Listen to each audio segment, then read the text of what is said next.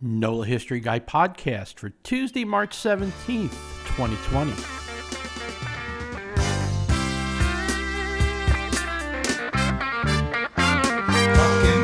Talking about New Orleans. Well, talking about talking about now. Well, I'm talking about. And welcome to our first social distancing pod. This hot mess that we are in with COVID-19. Everything's fine here. I'm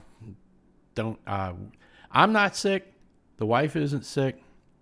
The kiddo isn't sick. He's working from home. He's working remote, as they say. And Lieutenant Firstborn is with his shipmates on the USS Topeka in Guam. So he's fairly much okay because the boat is only going to go out and back, leave the island, go underway, and come back, and they're not engaging in any hazardous/dangerous port calls, would be the way to say that. So we're back to doing our thing, as it were, and it's St. Patrick's Day, so we're going to talk a little bit, just a couple of things about the Irish. We talk about the Irish a lot. That has really the main thing there has to do with the fact that my grandparents were my dad's family is all from Sligo in the west of Ireland, and there's so much about the Irish that tie into the history of New Orleans in so many different ways. Going all the way back to Alejandro O'Reilly and his governorship under the Spanish colonial Louisiana, all the way up to and including the present day and the hot mess that were the St. Patrick's gatherings and parades over the weekend in the midst of COVID-19. But we'll talk about that on Yat Pundit in Yat Pundit's pub, because we'll keep the politics of that kind of stuff. Try to keep on the history here on NOLA History Guy. So what we're going to do is we're going to talk a little bit about the Irish, but with a particular focus today, and that being the what I call the secession year, the year of independence, which basically is from when the state of Louisiana seceded from the Union in 1861, all the way up till the events of the last few days of April of 1862, when the city surrendered to Flag Officer Farragut, Major General Butler, and the Union forces that had moved in on New Orleans at that time, and pretty much took New Orleans and ended New Orleans' involvement in the Southern Rebellion. So we're going to talk a little bit about that, but with an Irish flair today. That's the goal here. So, okay, sit tight. We got basically two segments. We're going to first discuss a little bit of background on the Irish in New Orleans that lead up to 1861 from an army, from a military service standpoint. Then we'll take a break, and then we'll fast forward to how or what that big contribution of the Irish was on those fateful days during the invasion of New Orleans. So here we go. All right, so let's get to it. We're going to talk a little bit about the Irish and their involvement with the United States Army in particular, because this plays in such an important factor in the events that lead up to the capture of New Orleans and the surrender of New Orleans by the rebels, and it becoming once again a Union city and a Union port and Union stronghold for most of the Southern Rebellion. So let's start with the Irish themselves. They're coming over, and we've told that story a lot. I'm going to put up my favorite telling of the story these days, of course, is the little video I did for Crescent City Living. Shout out to Lisa. Shout out to Krista Rock, who did the videography and picked the music and just generally made that whole little piece look fantastic. And it was a lot of fun to do, and it kind of gives a very brief background. The idea is that Crescent City Living, of course, is Lisa Heindel's real estate brokerage, and a few years ago, gosh, we got to do some more of these, Lisa. A few years ago, we got together. She asked me, would I talk about different neighborhoods in New Orleans, and then she'd get Krista to record me, and then they turned that into some stuff to showcase different neighborhoods in the city to entice folks to buy homes in those neighborhoods, because, well, they're real estate folks, right? They're realtors.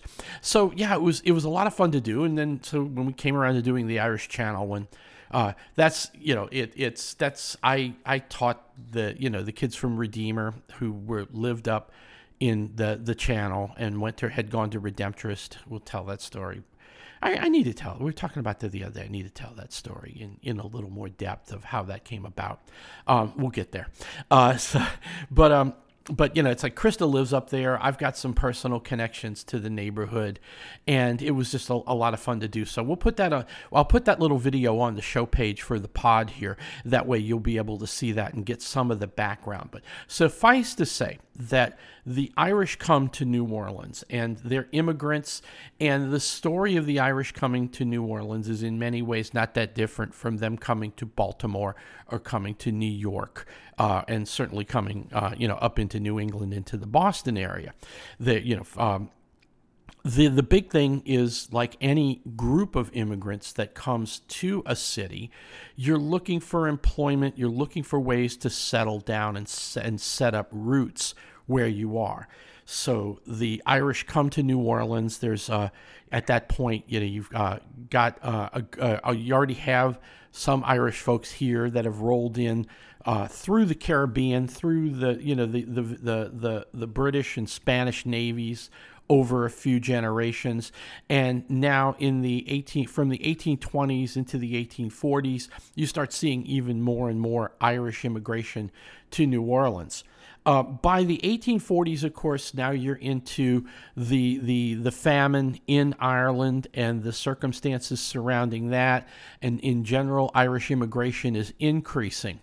When a particular immigrant group starts increasing in terms of the numbers of people coming to an area, coming to a country, what you end up seeing is a situation where the number of people coming in outstrip the jobs available or the employment available.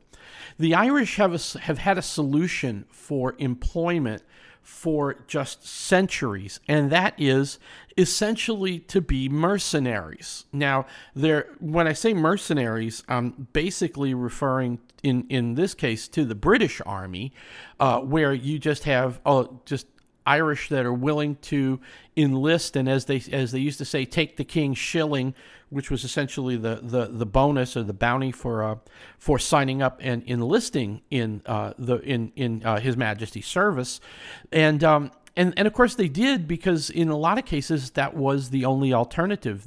You may get shot at, you may get killed, et cetera, but the army was going to feed, clothe, and shelter to an extent you as you went along. That same mindset applied to the Irish coming to the United States, and again, this is why I say the Irish tended, in many ways you could consider them in a lot of ways mercenaries. They weren't fighting as much for the crown, or they weren't going to Catholic countries to fight against Napoleon. They were, or in some cases, fighting for Napoleon as well, because of the fighting against the British. The Irish weren't in it in a lot of cases for the cause as much as they were for survival. The same mindset applies to the Irish coming to America in the 1840s, as you see a lot more of these men joining the United States Army. And that's it's one of those deals where when the Irishmen that were garrisoned in different units in a peacetime army, you can deal with the transition of men who are not from this country kind of getting into step, as it were, in the Army. Now let's go to 1847, and the United States of America declares war on the on Mexico, and that therein becomes our problem. Let's expand. Well, let's talk first off. Some background here. Of course, the United States declares war on Mexico. The Army moves down into Texas to prepare to invade, to cross the Rio Grande and invade Mexico, and push back, get revenge for the Alamo, and basically a lot of what are what we now look at as the manifest destiny type goals of the United States in the West. That's kind of fed by Texans, who of course want to solidify and push the Mexicans, the Mexican government, Mexican army out of Texas, so that then they can control their own destiny as well.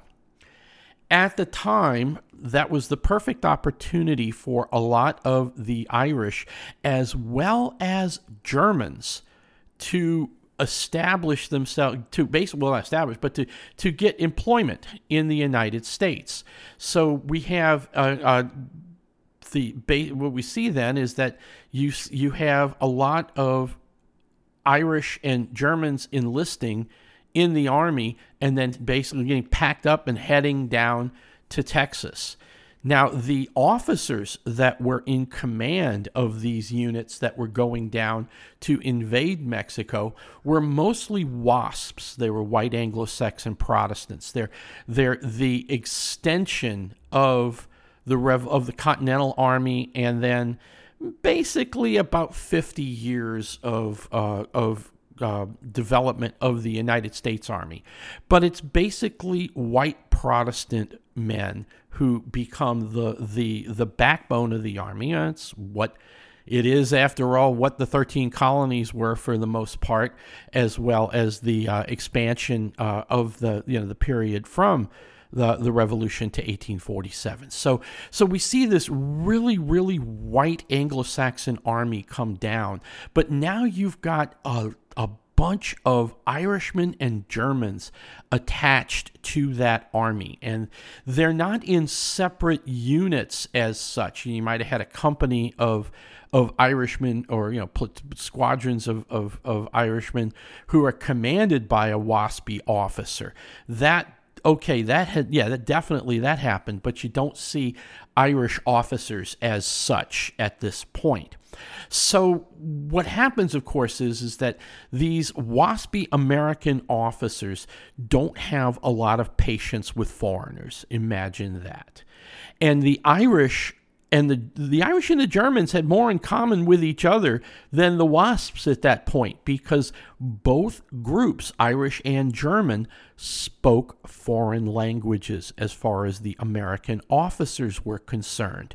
The Irish language is not English in that sense. If you listen to an Irishman, and even today, listen to Irish news or something on YouTube, or if you know someone who is from Ireland directly, not so much Irish American, and you'll see they still have the romantic part of that would be the Irish lilt and all of that kind of thing. But one of the big things is that you see this with just about any dialect of English, whether it's Scottish, Australian English, Irish English, and even northern Georgia in the southern United States, where there are just times when somebody starts talking and you get a southerner that starts drawling, or a Scotsman with their brogue, or the Irish, and you're like, what is he saying? And what happens there is you've got these, frankly, no other way to say it, you've got these very, very prejudiced American officers who don't have the patience for even Irish and German non-commissioned officers who are trying to talk to them in some fairly broken English. and it becomes a problem. So what happens is that you see a lot tougher discipline on these men. Now, yeah, you had the guys that were drinking and the guys that slept on guard duty and that kind of thing. But the punishments that were meted out to the Irish and the Germans tended to be disproportionate because they were foreigners, in some cases because they were Catholic, that kind of thing. That presented a problem to the point where you even saw the Irish basically mutiny. That's the St. Patrick's Battalion during the Mexican War in 1847, and that's a whole nother story. But it's the idea that the Irish again are not in it for the cause. There's when you're committed to something because it's your land, it's your people, it's your family, you tend to do things differently than if you're in it for the money and you're in it for survival. You can push somebody to the point where they will stop doing what you want under those circumstances. That happened with a group of Irish soldiers who essentially mutinied, went over to Mexico, and then formed a battalion in the Mexican army. Eventually, most of them were either killed in engagements during the war, or they were caught and then executed as deserters and traitors as the war progressed, and the tide had completely turned for the United States. The Germans, you didn't see that level of mutiny, but they still received the same amount of ill treatment on the hands of the army officers. So what happens there is the point to this, and just kind of keep this in the back of your mind when we shift focus back to New Orleans, is that you've got white Anglo-Saxon Protestant men, Americans, who see themselves as better, if you will, than the Irish and the Germans. And that's the piece of this that, as we fast forward up basically 14 years from 1847 up until up to the Civil War, to the beginning of the Southern Rebellion, you'll see that becomes a thing. So the background here: the Irish are coming to America. They get jobs. More Irish come. There aren't as many jobs. The Americans want to go to war. They want to put the army on a wartime footing and expand it. That's appealing to these men who don't have employment and need to feed their families, et cetera, et cetera. They go off to war. They don't like the treatment they get. Some of them mutiny. A lot of them stick it out. There's a difference. Remember, keep that in mind. It's not like there was a whole. There was a huge that to have a battalion, to be able to form a battalion strength military unit from deserters that's a fairly significant thing. We'll put up the Rogues March is probably the best book I've read on the St. Patrick's Battalion, and it's a good read. We'll put that in the show notes to make sure everybody's got that as well.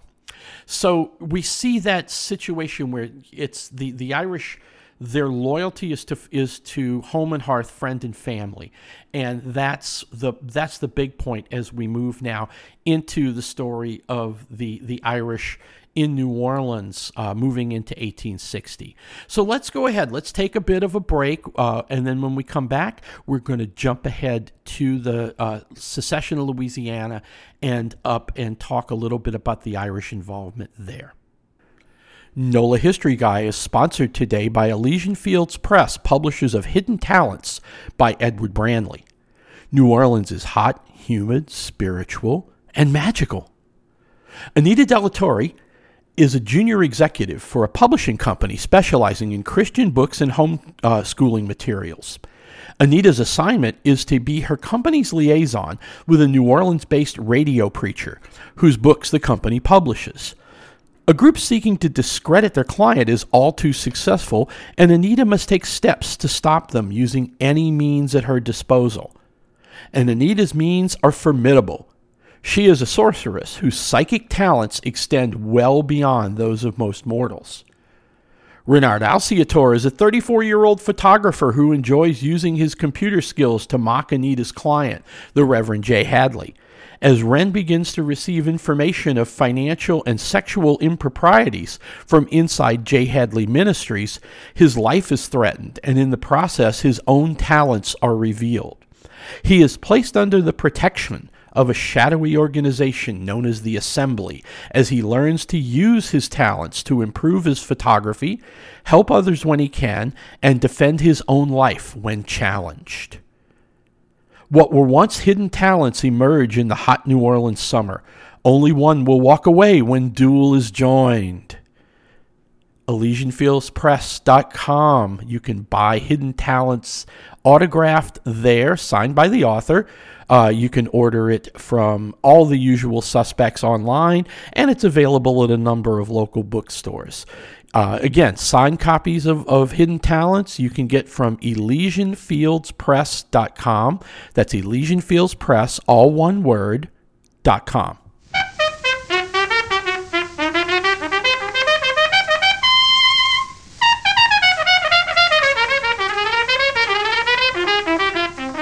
And we're back. Okay, let's shift focus from a general discussion of the Irish in the United States and what happened during the Mexican War, because both of those are bigger picture topics than what we're talking about with the what we're talking about with New Orleans. But let's move now into New Orleans. And the Irish have been in New Orleans almost since the beginning. Again, Spanish colonial.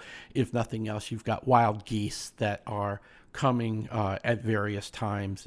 But the most famous / infamous would be Alexander O'Reilly, who was the second Spanish governor of the Spanish Louisiana, of colonial Louisiana, coming just in general. And then you have a whole bunch of what I refer to in general when I'm doing talks as the Anglo-Irish that are in the city. And that basically what happens there is, you've got folks who came into New Orleans in the 1820s and the 1830s. As they come in, and just like any immigrants to an area, you get employment. You may start at the bottom rung of a business ladder, that kind of thing. But in 10, 15, 20 years, you're calling the shots. You may have your own business. You may be in some sketchy businesses as we go.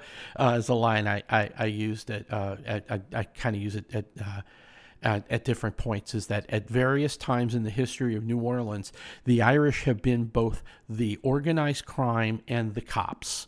And that is the story of a lot of immigrant populations as we go along. So anyway, the idea is that basically you see the Irish coming in. There's all the stories in particular about the Irish and the construction of the new canal. Some of the stories are a bit I guess exaggerated is the thing there, but there is no doubt that there's no doubt that the Irish are very responsible for the construction of the New Basin Canal going up, connecting South Rampart Street with Lake Pontchartrain, and of course, again, some of the tales are a bit inflated in terms of how many people died as a result of yellow fever and malaria, trying to clear that area in what is now Lakeview in Mid-City and get the canal out to West End. But it was basically an Irish project, and we go from there. But the big and naturally, it's the same situations as we described before. You can't get a job. You have to do something that other people don't want to do. In this case, you have planter class white folks who are not willing to use their investment in enslaved Africans for digging this canal because, the enslaved Africans were expensive, and you focus that labor on things that make profit, like cotton and indigo and that kind of stuff. Digging a canal, not so much. Get the Irish to do it. It's a thing. Nationally, a few years later, get the Irish to be part of the army, and the Germans to that extent as well, because they're hitting the same situation where you've got Germans in particular, Catholic Germans, not so much Prussians, but we start getting into Rhinelanders and Bavarians who are trying to get away from the hot mess that is 1840s Central Europe. It's like just the turmoil of post-Revolution, post-French Revolution, post-Napoleonic Europe was always a mess, and the Germans were never, Germany as a nation doesn't happen until the 1870s, right? So you have all of these small principalities, to an extent larger than going into the kingdoms of Prussia and Bavaria, but it's a mess, right? So you have that's a good reason for those folks to leave their homes and immigrate to America. A lot of them end up in the United States as well. Let's take the Irish Channel as an example here of Germans and Irish in New Orleans. Now, the Irish set up their first church parish, their first Catholic church parish in 1833, and that's St. Patrick's Church on Camp Street. But naturally, the number of Irish grow so that they're basically moving from downtown and what is now the Warehouse District uptown into the Lower Garden District, and that's where we get the term the Irish Channel, because it becomes this area that's basically uptown between Magazine Street and the river. So you have a lot of port facilities, a lot of industrial and commercial facilities that support the riverfront, and in and out of that you've got the Irish coming in and building houses or buying lots and setting up and getting their families established. That's all fine, but at the very same time, you have German immigrants doing the same thing, so that we refer to the neighborhood as the Irish Channel. But think about the nexus, the big points of the Irish Channel. And if you're looking to celebrate on St. Patrick's Day, which just isn't really happening the same way this year because of COVID-19. But the traditional nexus at that point was always Constance and 3rd Streets, which was Parasol's Bar, and then the story of that moving where the building was sold and somebody else took over Parasol's. The original Parasol's people go down to the corner of Magazine and 3rd. That becomes Tracy's. And you still have that block party atmosphere or mentality there. Why Constance and 3rd? Well, because Constance Street, if you go a couple of blocks down, you get to Constance and Josephine. And Constance and Josephine is more the spiritual or heritage nexus, not just the pub of the community. And that's going to be St. Alphonsus Church on Constance, just off Josephine. It's directly across the street from St. Mary's Assumption Church, which is the German church. And then, of course, there was the Church of Notre Dame. So you had 3 churches in a single parish, all basically administered, run, and mass said by the Redemptorist fathers. So you'll hear that term, the Redemptorist parish. The point I'm getting to all of this, though, is that the Germans are in the thick of this as much as the Irish. And as goes the port and the Irish jobs, so go the German jobs. When we talk about these two communities, and there's that third community, if you will, which are going to be, white Catholics, Anglo-Irish Catholics, Irish who have been here for a while and have a little more money. They live on, if you will, the other side of the tracks, the better side. They live in the Garden District. They live in the city of Lafayette. They live in New Orleans proper in the American sector. They don't consider themselves, by and large, to be the same as the Irish immigrants of the 1840s and the 1850s. So we've got this community that's establishing itself. You've got St. Patrick's Parish. Now the Irish are moving up. The Germans are already in what is now the Irish Channel. Then they both build out and establish solid roots. With first the Germans build the little wooden church that is the original St. Mary's Assumption. Then they take that apart and preserve it and build the big church, because the Irish have built a cathedral-sized church essentially across the street. There's obviously different things going on there with the two communities, and they live separately. They speak essentially different languages. They worship separately, but when compared to the quote-unquote Americans, they are a different breed. They're a different group of people.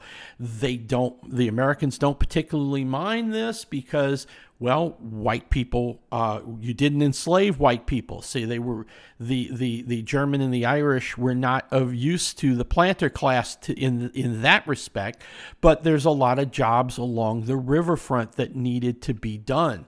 The crops that came from the plantations needed to be prepared and then brought on, put on ships and then either brought up the river or taken on seagoing ships out back to Europe and other points away from the United States. That all of those riverfront jobs, whether it was basic longshoreman jobs, working in places like cotton presses and other commercial light industrial environments along the river. These were the kinds of things that the Irish and the Germans did. Now let's get to 1860, and Abraham Lincoln is elected president of the United States. And in January, February of 1861, we see the white folks in New Orleans getting incredibly upset with this, to the point where the state of Louisiana, along with a number of other states in the South, are ready to give up and just bail on the whole concept of the United States of America. Check. So the southern states secede from the Union and leave. There's a lot more to it than that, because we got going all the way. You have to go back into the mid 1850s and the Know Nothing Party and Know Nothing philosophy, if you can call it that, of government moving into 1860, and then basically Lincoln's election being the final straw for a lot of these folks. So Louisiana joins the Southern Rebellion by seceding from the Union. They become a member of the Confederate States of America, not immediately, but within months they are part of the Southern Rebellion completely. The Union decides not to take that lying down. Lincoln commits to preserving the Union, and one of the best things he can do, or one of the first moves he can do, is to take his quite strong navy at this time and blockade southern port cities. Naturally, one of the places it's one of those things. It's like you would think that New Orleans would have been the first and biggest target, because it was the largest port. It was the largest port city in the southern states and the second largest port in the United States of America.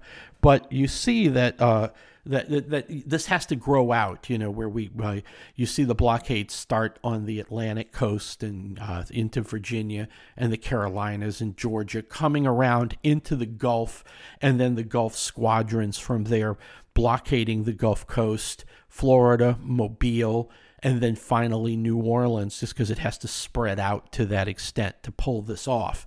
So the blockade is quite effective. And the immediate impact of the blockade is on the Irish and the Germans.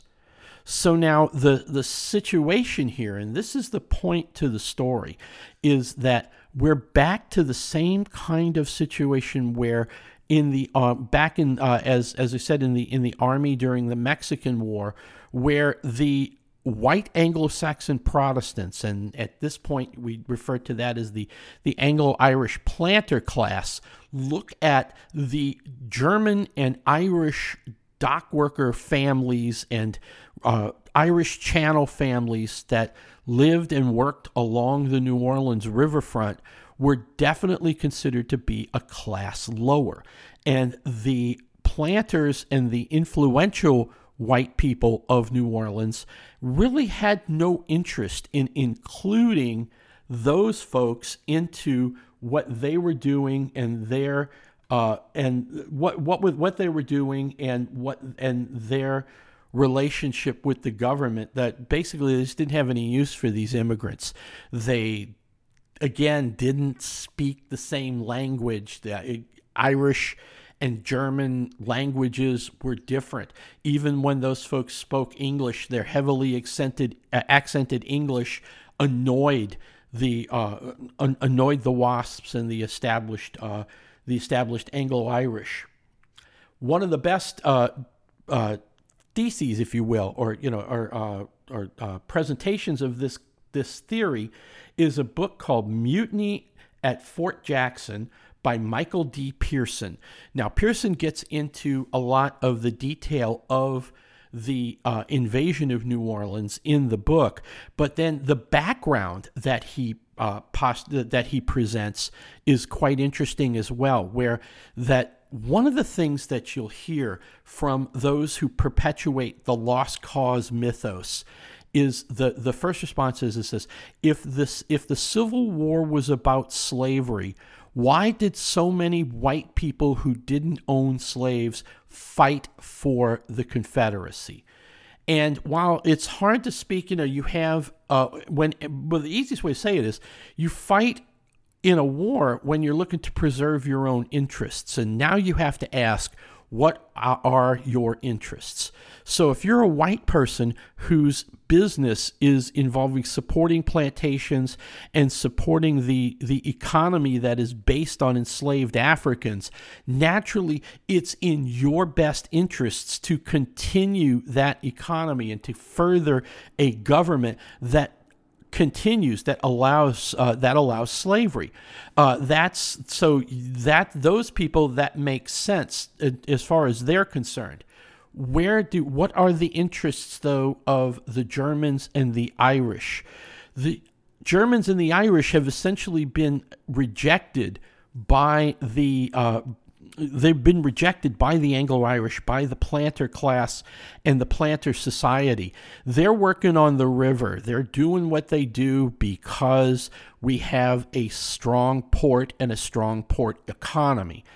So as soon as you take away that strong economy, what's left for those folks? The planter class are not terribly interested in charity and supporting them. The know-nothings don't have any respect for them. So all of a sudden, you've got a lot of hungry people. Lincoln commits to preserving the Union. That means everybody is seeing that the rebellion is going to turn into a shooting war at some point. The easiest thing for the Irish and the Germans as well to do is to join the army again. It's what the Irish have done throughout history. You join the army, you get paid, you get some, you're able to put bread on the table and go from there. As the blockade continues, of course, the ability of the rebel states to pay their army becomes less and less of a thing, and so what you end up with, of course, is now you've got men that have committed to a military contract, risk getting shot as a deserter, or at least getting into some serious punishment for leaving their posts in the rebel army, and that presents a whole bit of a problem. Now, this is where we get to the actual mutiny, and we'll do a podcast on the capture of New Orleans and in April, when we get toward the end of April and that whole bit. But the point that Pearson makes and is discussed in by other sources is the idea that basically that the idea that if the war was about slavery, why did white people who didn't own slaves fight for the Confederacy? And what's glossed over there is the amount of Unionist sentiment that existed in the German and Irish communities. That, the Irish, it's like, well, they were white. Why would if it was about slavery, why did they fight for slavery? Well, what if they didn't? What if they fought because they needed to survive? And there's a whole long tradition of that with respect to the Irish, all the way to the point of the blockade, the naval blockade of New Orleans. So now the Irish, they're not looking to die for this cause. The treatment of the treatment of the Irish in particular in the Union Army, in the U.S. Army, had definitely improved in that 14-15 years from the Mexican War. One of the biggest reasons that improved, or one of the biggest the most significant differences between the Army at that time and at the beginning of the rebellion, was the fact that you had so many more Irish and so many more Germans in the Army that you actually had separate companies and separate even battalions of Irish and Germans that were raised in those Irish and German communities in the North. So now all of a sudden it's like everybody's Irish, including the officers are now second generation Irish in command of some of these units. The treatment of the average soldier was much better than in the late 1840s. Not so much in the South, because the planter class and the know-nothings still maintained a lot of the attitudes that you saw, those waspy attitudes that you saw in the U.S. Army in Mexico in 1847. Pearson's basic theory here, or his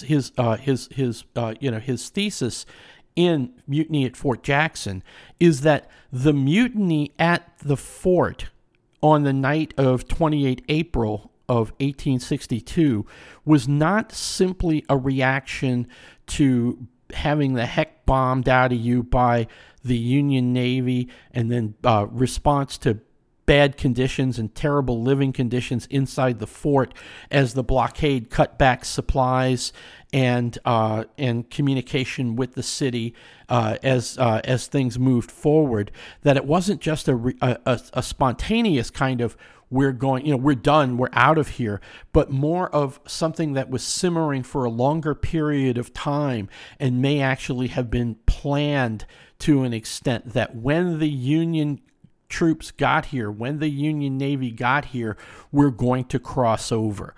There's a good bit of, there's a lot of, you got to take a look at Pearson's book to kind of get into this theory. When you look at the idea of, in particular, like with the St. Patrick's Battalion, where it's not an immediate just one thing where one officer just says, you react to the treatment by one officer, one commander, and then it's a mutiny is a spontaneous thing at that point, but more of a systemic thing where you've got people from different units just saying, I'm done. And that's the thing here. Bring that all the way up to the days of the invasion by Farragut. You see the Union Navy moving up, and the big thing there is that there are 3 battalions in Fort Jackson as Farragut and Porter come up the river.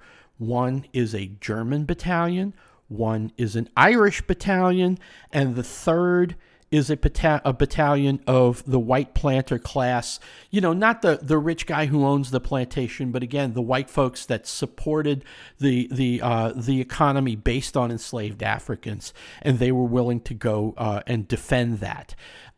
2 out of 3 don't really care about your army, your cause, and your economy. They want jobs, they want the port open. You can kind of see that's the theory there. So we'll keep it at that for now. But that's the big thing, is that the Irish and the Germans aren't merely just a social background or a spiritual nexus in terms of the big churches. They are the reason and a big contribution to the city not having the daylights blown out of it. Because if Farragut can't get past Fort Jackson and Fort St. Philip, then it's going to be a tougher slog up the river. Butler had like 18,000 troops that basically Butler had this fairly decent size invasion force that was coming from Ship Island. And we could very well have suffered the fate of Atlanta. Maybe not burned to the ground in the same way Sherman did it, but we were going to get bombarded from the river, invaded by a very large army, looted, sacked, burned, you name it. And by having the city put in a situation where they were facing that, cooler heads prevailed. And you can thank the mutiny of the Irish and the Germans in large part for that, by making it easy for Farragut to get past the forts and then the invasion fleet getting through as well. So stuff to keep in mind here and things to think about, just a little more serious, but then, we got to deal with the serious stuff as we go along in a lot of different situations. Okay, so that's been our first social distancing pod. I'm gonna record things hopefully a little more frequently right now, simply because when you're stuck and you're really not doing a lot outside of the house, it's write and speak for me. So we'll be doing some more of this as we go along. We will come back to the mutiny at Fort Jackson and talk a little more about the military situation involving the capture of New Orleans when we get there, like in April 25th, through May. We'll do that. In the meantime, we've got a whole bunch of other things to talk about. Some nothing really to do with COVID-19, fortunately, but we'll take a step back and hopefully we can, kind of create a situation where we can all kind of cope better with social distancing, quarantining, and kind of staying away from each other and communicating in other ways. So everybody, hang in there. Hope you've got the supplies you need to you're not going to hopefully. Your kids aren't going to drive you crazy, and you're not going to worry about their brains melting with too much screen time. Let them listen to some podcasts, too. It's always a good idea. You guys take care, and we'll catch you next time.